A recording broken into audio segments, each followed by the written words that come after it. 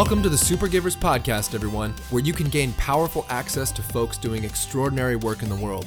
Now, in my definition and on my show, when I say extraordinary work, that doesn't have to equate to large-scale work. However, this week's guest is doing inspiringly simple work on a global scale. Michael Lloyd-White is the Secretary General of an organization called World Kindness. As you might interpret, the mission of this agency is to bring kindness to as many people in the world as possible, thereby creating belonging, connection, and ultimately large-scale nonviolent cultures. Michael has traveled the world as an ambassador for the kindness movement, and in our interview, he shares amazing insight and stories from his vast and worldly experience. He'll also share how you can change your mindset and behavior to help the kindness movement match and overtake the international campaign of fear, and how the kindness movement is learning from the campaign strategy of terrorism. I'm your host, Jesse Johnson, personal revolution coach and aspiring supergiver myself. Sit back and buckle up for this one. Michael Lloyd-White, chairman of several governing bodies around kindness. That's awesome to have you on the show. Thanks for being here. Thanks so much, Jesse Johnson. Yeah. So, interviewer extraordinaire. Well, we'll find out. Counselor and coach. For my sake and anybody listening, I would love to have you just repeat what you said to me before we started recording about the roles that you identify with and what they mean. Okay, well, I wear a couple of different hats. I'm the immediate past Secretary General or General Secretary to the World Kindness Movement. The World Kindness Movement is the peak global body for kindness organizations around the world, represents about 28 nations. And I was tapped on the shoulder back in 2009. I was just doing a local campaign and I got involved that way. I then formed World Kindness Australia, and I've just stepped down after delivering the Australian Prime Minister's message in Seoul during North Korea's nuclear test. And my focus now is on a greater challenge, and that challenge is forming and putting together a national platform for collaboration in the US. Okay. And that's World Kindness USA. So it's at least three of those sound like there could be hours of conversation beneath each one. What do you think most exciting about? They overlap. They're in the same direction. Yeah, so maybe speak a little bit about that. How are they overlapping, and what's the specific mission that's guiding them? Well, kindness seems kind of vague, warm and fluffy. It doesn't really do justice to what we're doing, and that's not anyone's fault. That's just the current perception of kindness. It's about sugar and spice and all things nice. And that I never really got that. You know, I saw kindness as the courage to be kind, the courage to stand up in a crowd and ask, is this the best we can be? Or to speak up on behalf of somebody else who may not be a friend, but who's been victimized, and you've got nothing to gain. And the reason I say courage to be kind is because I don't believe there's any act of courage that's not tempered with kindness, because both are selfless. And that takes me back to a public school in Sydney where we were new parents, got involved in a Mother's Day event, raised a lot of money for the event, but during that we noticed some pretty bad behaviour in the playground, and it wasn't the kids, it was the parents. We got invited to the PTA, or PTA, we call it P&C, but PTA meeting, and had that opportunity. When you got holding a $17,000 check, it kind of gives you a bit of space. We gave them the money, and then I said, would you like some feedback? I gave them some feedback. I don't think they necessarily liked it, but we just identified one of the things we were able to achieve, apart from the $17,000, was that we made a clown cry. And I thought, how does that happen? And it wasn't like Krusty the Clown. It's a young girl who was doing a favour for us, providing free service, balloon animals and face painting and magic tricks. And the parents became quite frustrated because the queue for her was quite long.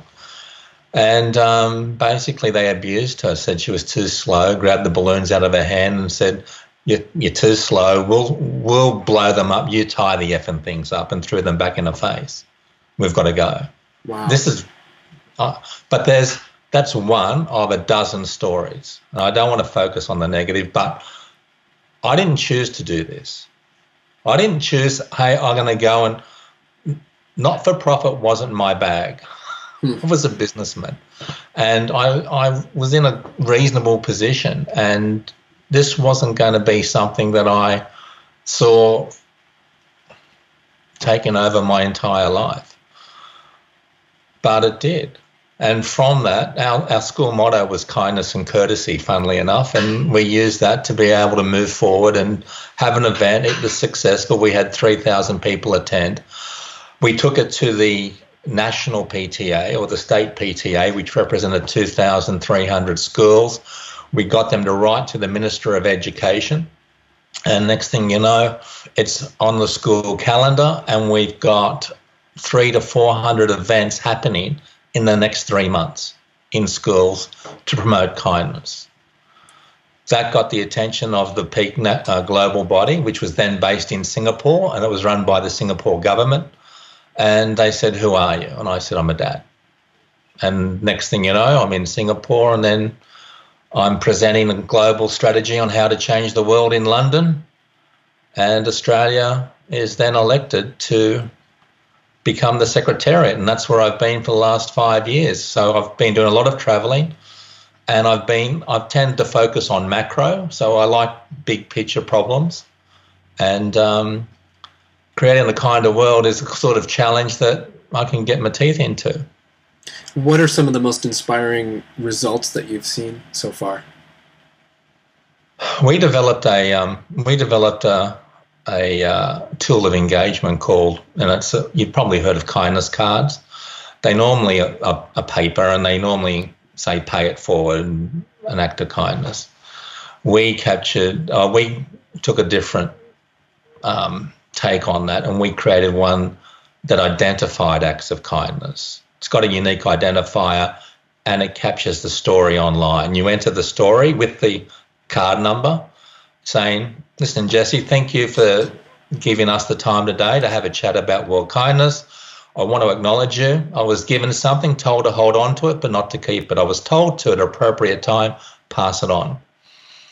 And that card stays in contact with you. Every time a new story is entered, and we've had cards that have been around the world 4 times. It sends an email with a link, and it shows you where it is on Google Maps, the amount of miles it's travelled, and the act of kindness that's captured. And one story that blew me away was I'd given this card out about a year before and hadn't had any activity on it. And then I get the email saying your card's just been registered, and I read the story. I know who it is. And it's a friend of mine who is in his 40s, a new dad, and he's been able to go back to his heyday and go out into a water polo match for a Masters. They end up winning. They go out to celebrate. They go to the local hotel pub, as we call it, and the filters kind of slide off after the 3rd round of drinks, and they become a little bit obnoxious. The manager behind the bar comes up to the waitress and says, look, don't worry about these guys. I'm going to throw them out. I'll be back in 5 minutes. That waitress decided to go up to these men, tap them on the shoulder and give them a nudge and say, listen, guys, you're about to get turfed out of here. If you pull your head in, I will put a good word in for you. They did. They were very embarrassed. Closing time came, and just as they were leaving, one of them turned around and walked up to the waitress and said, listen, I want to thank you for what you've done, because we don't get together. We don't get a hall pass very often. And it was a big day for us, and we're incredibly grateful. Hands her the card. When you go online, enter that card number, and you'll see the story that we all wrote about you. And she was really touched, and she took the card, and that was it. And I think to myself, bloody Craig, it's my mate. And about 2 weeks later, I get another email. It's the same card. And it says, and it's the waitress, let's say her name's Susan. And she says look, I'm just registering my card, but before I pass it on, I wanted to acknowledge the guys that gave me the card, because they did not realize at the time that that was going to be my last day at work. In fact, they didn't realize that I made the decision that that was going to be my last day, period. But on receiving that little card, I gained a sense of hope. And she volunteers for us now. Wow. And I had no idea that, but it just goes to show, when we go that little, it wasn't even a mile, but we just go to acknowledge somebody's kindness, it's the fact that they matter. Yeah. Then there's stories in Hong Kong where a Thai diplomat saved the life of a woman that had been beaten up in the streets and was giving birth. I mean, there's thousands and thousands of stories out there. And then there's stuff that doesn't make the headlines. People in the US taking a teenager, of a daughter of a friend who was suicidal, and basically taking care of them. Nothing to gain. Not even thanked or rewarded or nothing. But they just do it, and they've got their own stuff going on. And I feel that when you have a purpose greater than yourself, that becomes a lifeline. Because I tend to find that people working in this space, working in the light, they're getting pursued. They're getting pursued. They're getting challenged by the darkness. Because as much as you want to go and do this, there's just as much force out there that doesn't want, because you're making them nervous. Because if you get a leg up, if you actually get going, you will make a difference. And I think that I met so many amazing people in so many different countries. I can tell you about the ex-bikers in Malaysia. I can tell you about the school teacher in New York, or the mum in Phoenix. And, you name a country, there's a story. And these little cards capture the story, and they have really helped us fund the global campaign for the last 5 years. And it allows us to be independent, because we don't accept donations and we don't apply for grants. We're totally independent, not for profit, but self-funded. Because we don't want to compete. We want to collaborate. And if you're competing with charities, not just for donations and grants and time with people of influence and sponsorship, you're competing with charities for Facebook likes. And if you want to bring about real change, you need to collaborate. And the greatest hurdle to collaboration is competition. And we're too worried about protecting our brand. And now we've got to think about our personal brand, which gets back to high school, where it's by association. Oh, you're not cool enough, so I can't associate with you. And it just sucks. The pendulum has just swung too far. The world has become about self. Whether it's self-help, self-ease, self-serve, it's just totally the opposite to where we want to go and where we need to be. Sounds like at the core of your mission is to change the world's focus from competition to collaboration. Yeah. That's a big part. Levels. Don't get me wrong. Healthy competition is great in a friendly rivalry. That's what the Olympics is about. And the city that I just presented to in Australia, which is the first city in the world to meet the KPIs, that's the kindness performance indicators. They've been doing it now for 5 years. We've just presented them with an international endorsement as a World Kindness City. Now, what's important about that is the World Kindness Movement's been around for a fair while. It's independent. It has no commercial affiliations. It has no religious affiliations. It has no government affiliations. But it's happy to work and collaborate with people. and they've just selected this city to be a World Kindness City, and it's hosting the Commonwealth Games, which is the British Empire's. So it's the second largest sporting event in the world. And the movement actually got its origins back in 1963, when you've got to think about Japan in 1963, post-war, post-nuclear Japan, and they were having the Olympics in Tokyo. They're inviting former wartime enemies back onto their shores. And they've still got the scars of Hiroshima and Nagasaki. And the government had taken the idea from a university professor to have a national kindness campaign in preparation for the Olympics. Now, if you look at the relationship between those enemies today, you would never know that both sides had committed horrible atrocities. You would never know they were enemies. And if kindness was part of that foundation of reconciliation, then that's what we need to be having conversations about more often. But it's hard today to take the kinder option. Is not easy for governments. It's easy to take the lesser of two evils and justify that. Oh, we could have been much meaner. We could have done this. But the kinder option actually means you've got to put a bit of energy into it. It's usually not a yes or a no answer. It's usually an outside of the square thinking. So I wonder if you can get us up to speed on how all of what you're saying funnels you into chairing World Kindness USA, which you're saying is sort of your frontier premium importance now, huh? Well, when you look at how the world got here, and I'm not chairing, I'm just an advisor to the board. We're very fortunate to have Will Glennon, who's the founder of Random Acts of Kindness Foundation, one of the largest in the US, and a founding member of WKF.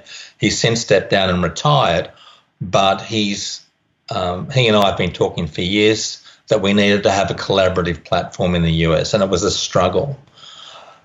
But when you think about how did the world get to the stage it's in, it wasn't with big business and big government marching down the street with picket signs protesting. It was through subtle influence. And that influence, the undercurrent and the driver of that influence to get people to comply was fear. And I would love to be able to say that our campaign is the most successful campaign in the world. And you know where I'm going with this, but it's not. Sadly, the most successful campaign in the world is the campaign of fear and hate. It's in the 24/7 news cycle. It captures those people who even oppose it. And what I mean by that is when you see people with good intent becoming fearful, becoming hateful, and then attacking the messenger rather than focusing on the content, you know that campaign is winning. Yeah. And I look to speak with people of influence because we need to influence the influential. And what influences the world most? Which culture over the generations has influenced the world most? And it's the USA. We just need to adjust a little bit. So if we can do that, that's the challenge. But it's hard because you guys are incredibly competitive, which is good, but it's a double-edged sword. So how do we bring them together without having to worry about your brand, your logo, your IP, and your money? How do we do that? Well, it's really simple. Because the one thing we don't discriminate, well, we discriminate on everything, right? Everything. It's not about religion. It's not about race. It's not about politics. It's not about gender or sexual preference. We discriminate based on zip codes. And if you live in the same zip code, they'll have a crack at you about what street do you live in? What school do your children go to? What's that badge on your car? What's that label on your clothing? Because what fear does is it divides. And it sends us back to our primal tribal, because that's where we are safest. Maslow talked about belonging. He talked about the hierarchy of needs. And we need to have shelter, we need to have food, water, and clothing. And then right above that is belonging. And that sense of belonging sees us need to be accepted and feel part of something, to the point that we will do things or not do things to ensure we are not excluded. Now, we know this because if we want to punish somebody, we'll exclude them. The chief would say, doesn't like you, you're banished. Church doesn't like you, you're excommunicated. The army doesn't like you, you're discharged. School doesn't like you, you're expelled. I mean, I keep on going, but eventually they'll put you in prison. And when you're in prison, if you don't toe the line, if you don't comply, they'll put you in solitary. They'll exclude you from the prison community. Murdering, drug dealing, rapists, you're not complying with what we want. We're putting you in solitary. That's going to do your head in. We know that hurts the most because you will be alone. But that's not where it starts. It starts in a playground with the words, you can't play with us. And if this campaign is this much successful, when that happens, there'll be some child with the courage to be kind, to put at risk what they value most, not popularity, but that sense of belonging. And they will speak up and say, yes, she can. Because that kid will go home and say, what's wrong with me? Why doesn't anyone like me? Why don't I have any friends? And as a parent, that's heartbreaking. So we need to look at where we do this, because to me, our vernacular says, if you have nothing nice to say, then don't say anything. And all that is another form of exclusion. I tell my daughters, if you have nothing nice to say, dig a little deeper. How hard can it be? But she's really mean, Dad. I said, well, ask her, is this the best we can be? And what if she says yes? I said, well, you're telling me you're peaking at 12 years of age? That's not healthy. But it started off there, but it has a far greater reach. And when we look at what we're able to do when we do something together and we embrace our commonalities, it's incredible. Unfortunately, we've been conditioned to be in a space where we feel we can't make a difference because it's overwhelming. And that's simply not true. Who was Abraham Lincoln before he was Abraham Lincoln? Who was Nelson Mandela before he was Nelson Mandela? Who was Gandhi? They were just people. Jesse Johnson, they were just people that decided to do something rather than nothing. And they actually got their spark ignited by a simple declaration that said all men are created equal, or the preamble to the declaration. And they took that to heart. And with that, they inspired so many nations. And that's why I feel that when we have these declarations signed by governments, by cities, and hopefully by the United Nations, it provides a license to practice kindness. And what does that look like in terms of your efforts in the U.S. today? What are you hoping to see in the near term? Well, look, there's 70 kindness organisations in the US, and we've been talking to them for a fair while, and there's 10 that the movement has as members. World Kindness USA won't be launched until April. It's already registered, and the expressions of interest that we've received include cities, include school districts with 70,000 students.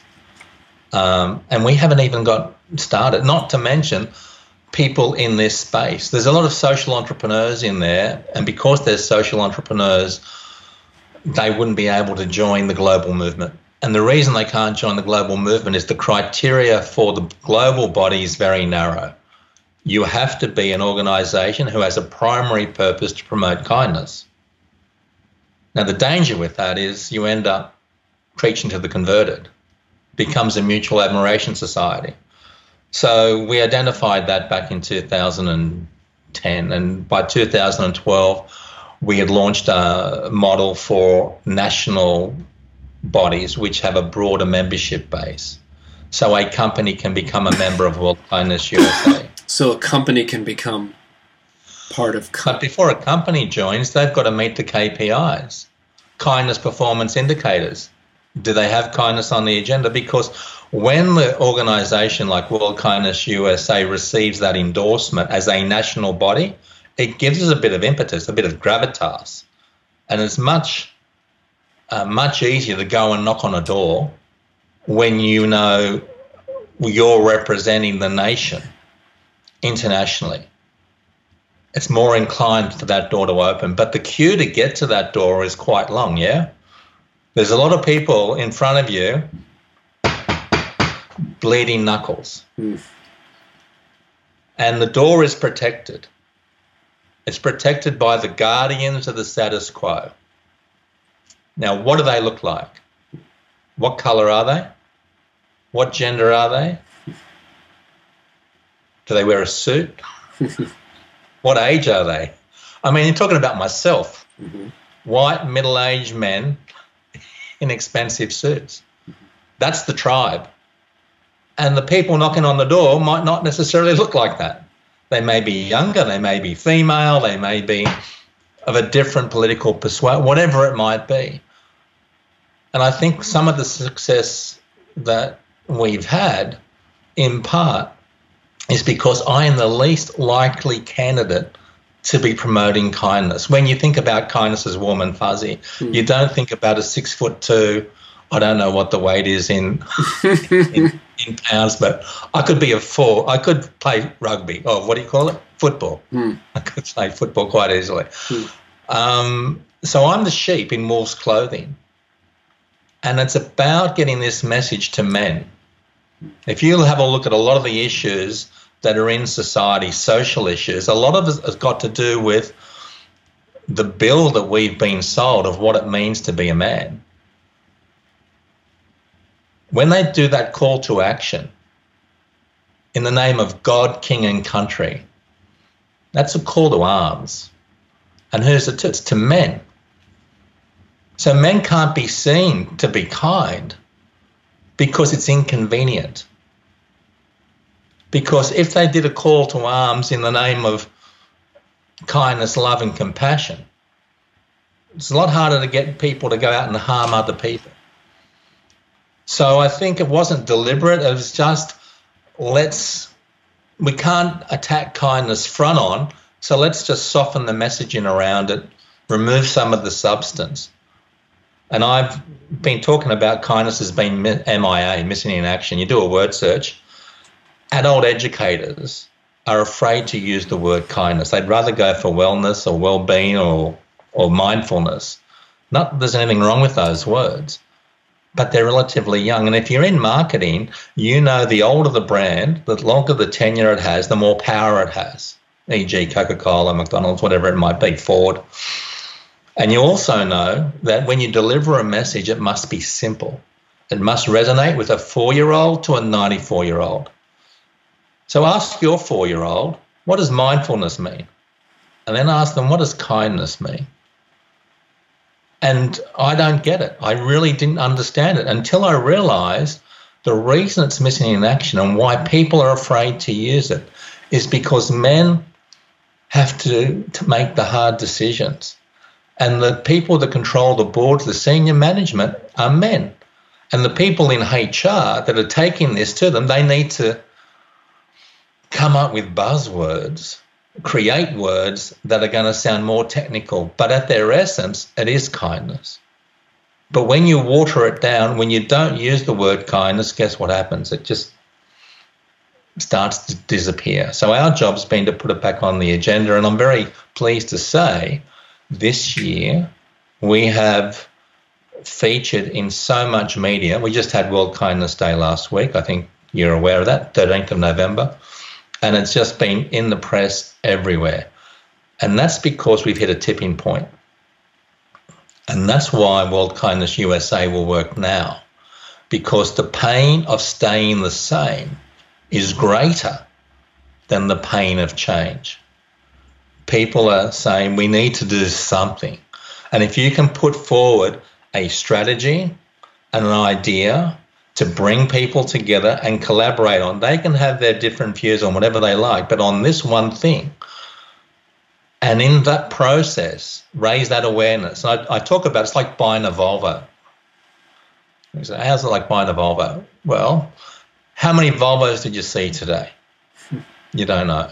But if you buy one, you start to see them everywhere. When you raise your awareness to kindness, your radar, your bandwidth increases.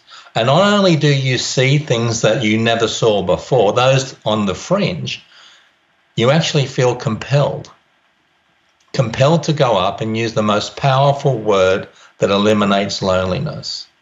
To go up to that kid or that person in the crowd and say hello and invite them in. And this is, I know this because it's what's happened to me. Can I pause you? Sure. So this is really interesting to me as somebody who has lived in the U.S. all his life. Given what we're seeing in the climate of the U.S. this year socially, how are you seeing this working? What are you seeing in terms of connection and outreach and influence on people who have influence? Well, it's one step at a time. It's being able to get the door open and have that conversation and do that. So when we approach the cities, and I think you guys call it a proclamation, you sign a proclamation, and I think that that's okay. We say it's a declaration of support for a kinder world. And when they sign these declarations, maybe not all the people that sign it actually believe it, but it has to be unanimous. That's the start. Now, we've had a lot of cities sign these declarations for support. They move a motion. That has to be resolved unanimously, regardless of the political divide. So what happens is that gets done, and then in addition to the declaration, they appoint goodwill ambassadors to network and drive it from within their council. So if there's anybody in that community, anybody at all within that community that is interested in doing a kindness initiative or a kindness campaign or anything associated to goodwill, they would be the guys, the go-to guys that would support it, to hand out the awards, Courage to be Kind award, to do these things. And that's good. The trouble is, not every organisation, not every company actually walks the talk. They're there for the photo op, but they don't walk the talk. So what happens when somebody does walk the talk, like the city of Gold Coast? So they're listed as a World Kindness City. What does that mean for them? Well, let's think about that for a moment. You're the mayor or the councillor that instigated this. You're driving into the city and you see that sign. Welcome. What city are you in? Oregon? Where Portland. are you? Portland. Welcome to Portland. Population 500,000. I don't know. That's pretty close. 500,000. Officially listed as a World Kindness City since 2020. So you're the mayor. See that? See that? I did that. We're the World Kindness City. Thumbs up. And that's good, right? That's a good thing. That's the reminder. But what happens, and you will know this more than anyone else, is that leadership is temporary. Whether it's a school teacher, whether it is the boss in your company, or whether it is the president of the United States, it's temporary.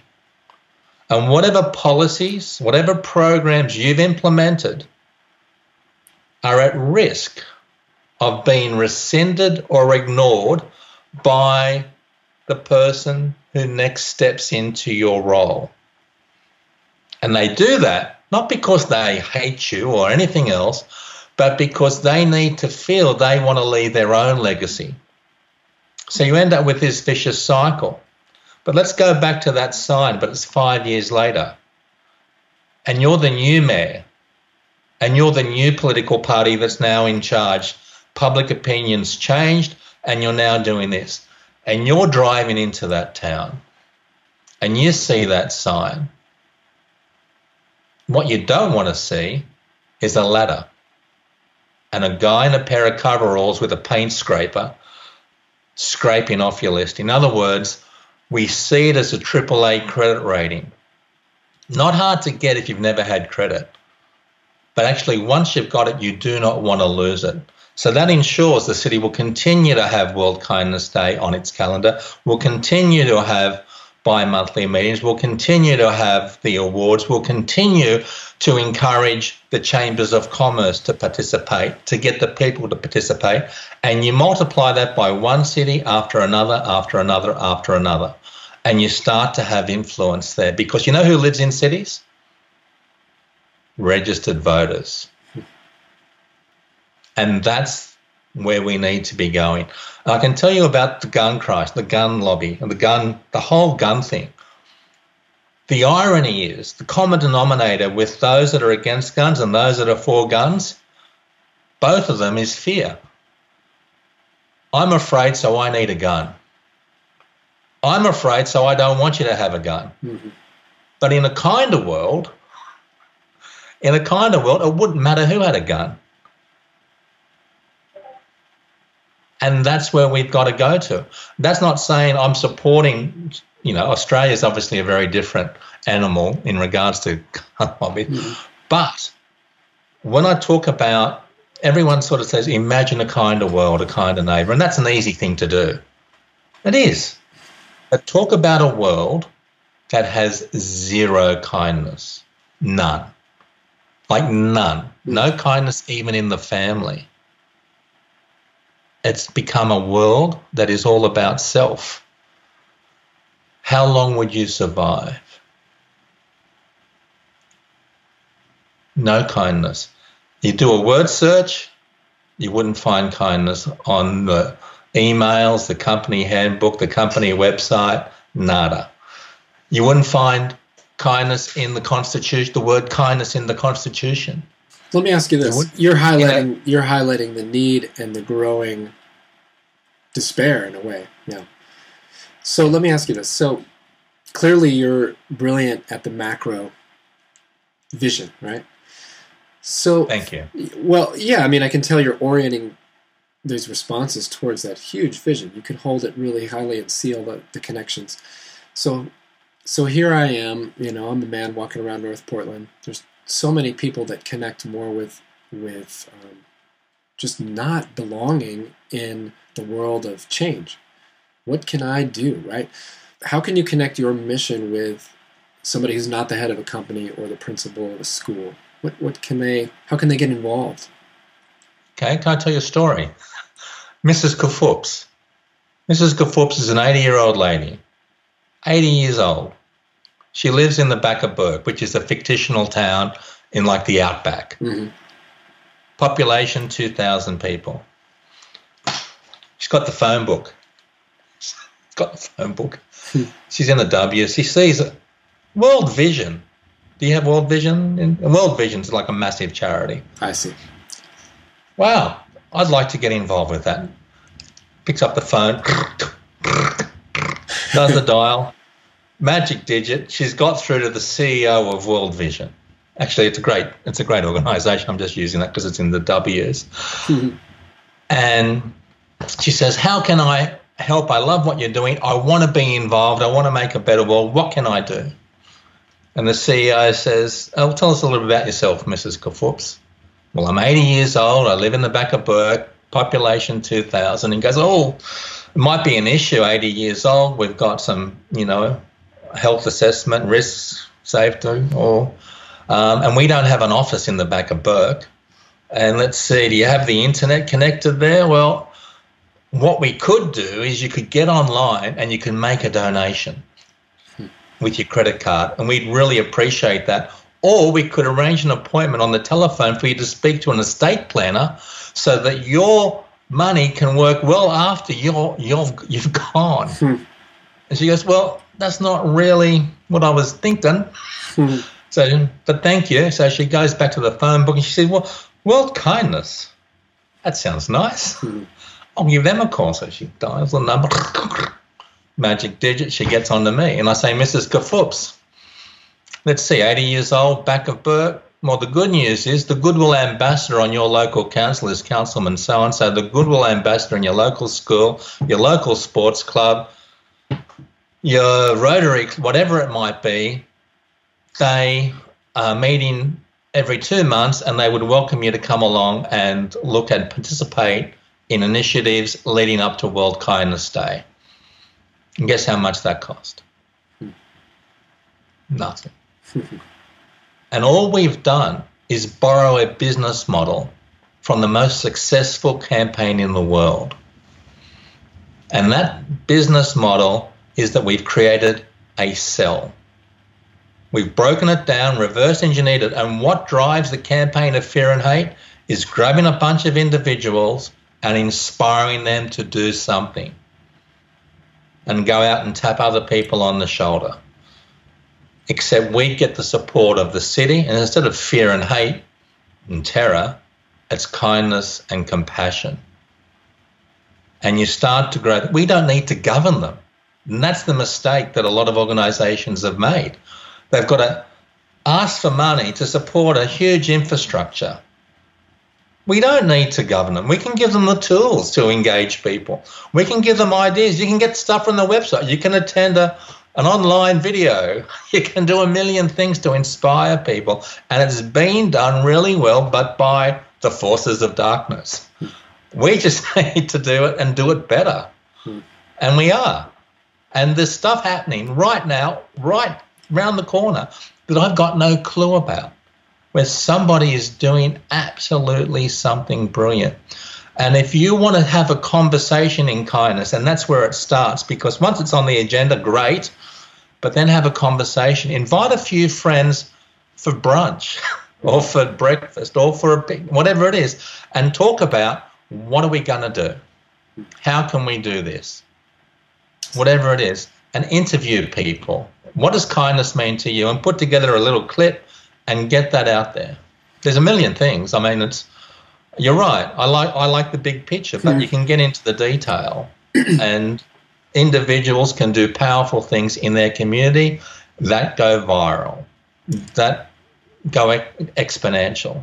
So, Michael, I'm wondering if you can give an overview of how you became the kindness guy.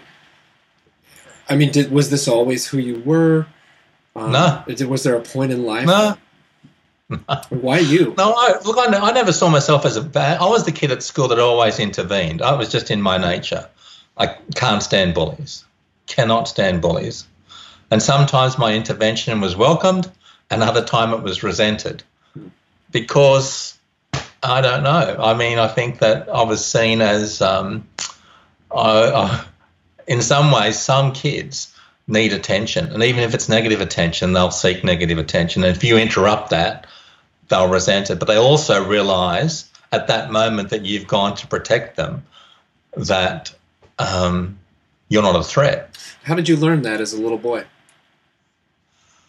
I really appreciate all the work you're doing in the world, and I'm gonna leave us at this point. I'll make sure that listeners have all the information to connect with the World Kindness Movement in the production notes. Is there anything that we didn't cover that you'd like to share before we end? Probably.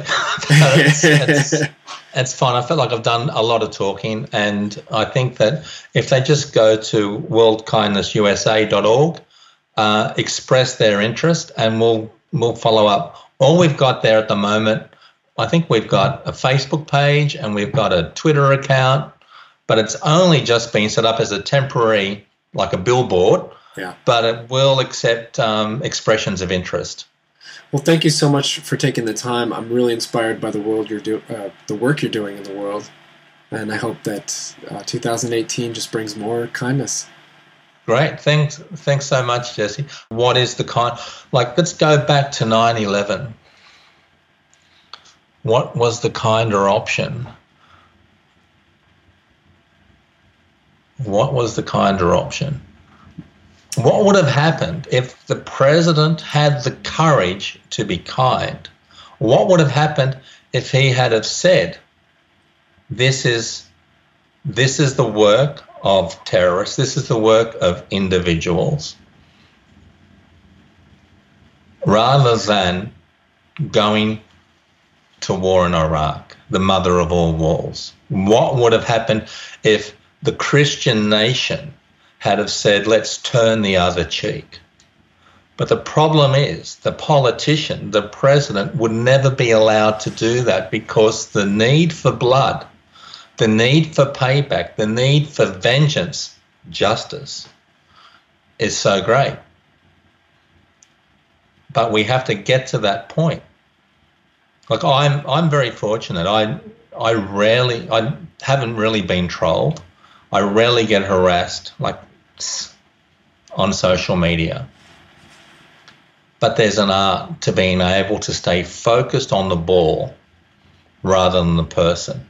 And when you pose a response as a question, you can de-escalate that. And it doesn't matter where you are. You can be in the peak global body of a kindness organisation and you still run the risk of a volatile exchange. All these wonderful people, all these people doing good work that have kindness on the agenda, they all suffer with the same frailty of the human condition as the rest of us. So we adopted and implemented a kindness clause into our constitution. It's never been done, to my knowledge, anywhere in a constitution. And since we've done that, it's been adopted by a law firm for shareholders agreements. And all it is a self-audit, a U-turn. It means that when you sign an agreement, how often do you look at it? Time you sign it, next time when there's a problem. But if there's a kindness clause in there that says you cannot escalate any grievance unless you can prove that you've used your best endeavours to seek the kinder option, you've sought reconciliation, you've invited the person to sit down and have a cup of coffee, you've done everything within your means, and all your conversations have been with the best of intent, behind closed doors or otherwise. And funnily enough, it's just been used. It just got triggered within the organisation because of a simple misunderstanding of a word. And the reaction of a person that did not want to communicate, that just wanted to shut down. And that's part of it. There's that personal interaction, but you need to have some systems in place. You need to have some tools to be able to support that. That's right. So it's not going to be easy, but we need the good people. We need ambassadors in cities. We need ambassadors in town. We need people to go and convene a little lunch group and have these conversations and share it. There's a national convention in April in San Francisco that is coming up, and it's specifically for people in the kindness space. But when we launch, we'll be looking at other opportunities of being able to bring people together and hopefully get some positive media. And it starts with having a conversation on Skype. Mm-hmm. You never know where it's going to go. Right. So if I came to Oregon, what are the odds that we'll be able to get a hall or get a restaurant or get a cafe and bring some people together for a conversation? I'd say that would be pretty good. Mm-hmm. I can tell you come from a sales background. Quasi-sales, marketing, quasi-HR. Yeah. They're similar because they're both about inspiring people to do something. Awesome. One's internal, one's external. Well, our way of being change agents in the world happens to align really well, so there's a good chance it could make it happen. Here's my last question for you. If you had 5 minutes alone with President Trump tomorrow, how would you spend that time? I talked to him about an idea. I've talked to him about a big idea. See, if we were, and it would have to be global.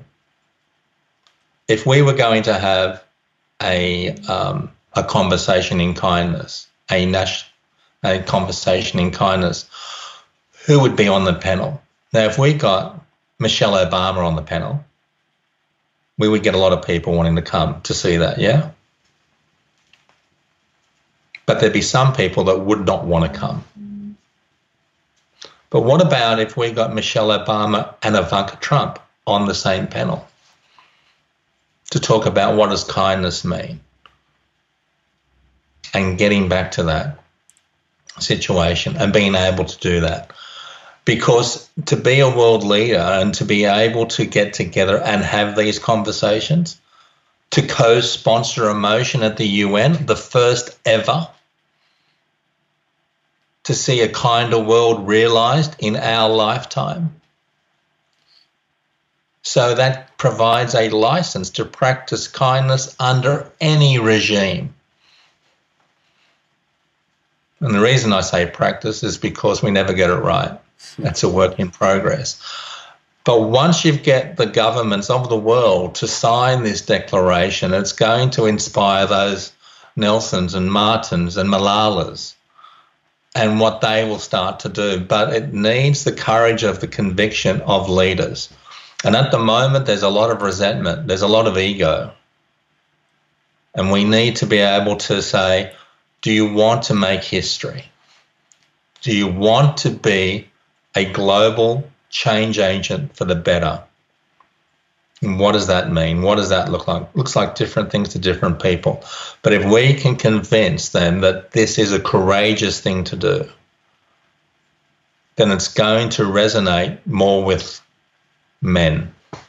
Because the women are already doing it.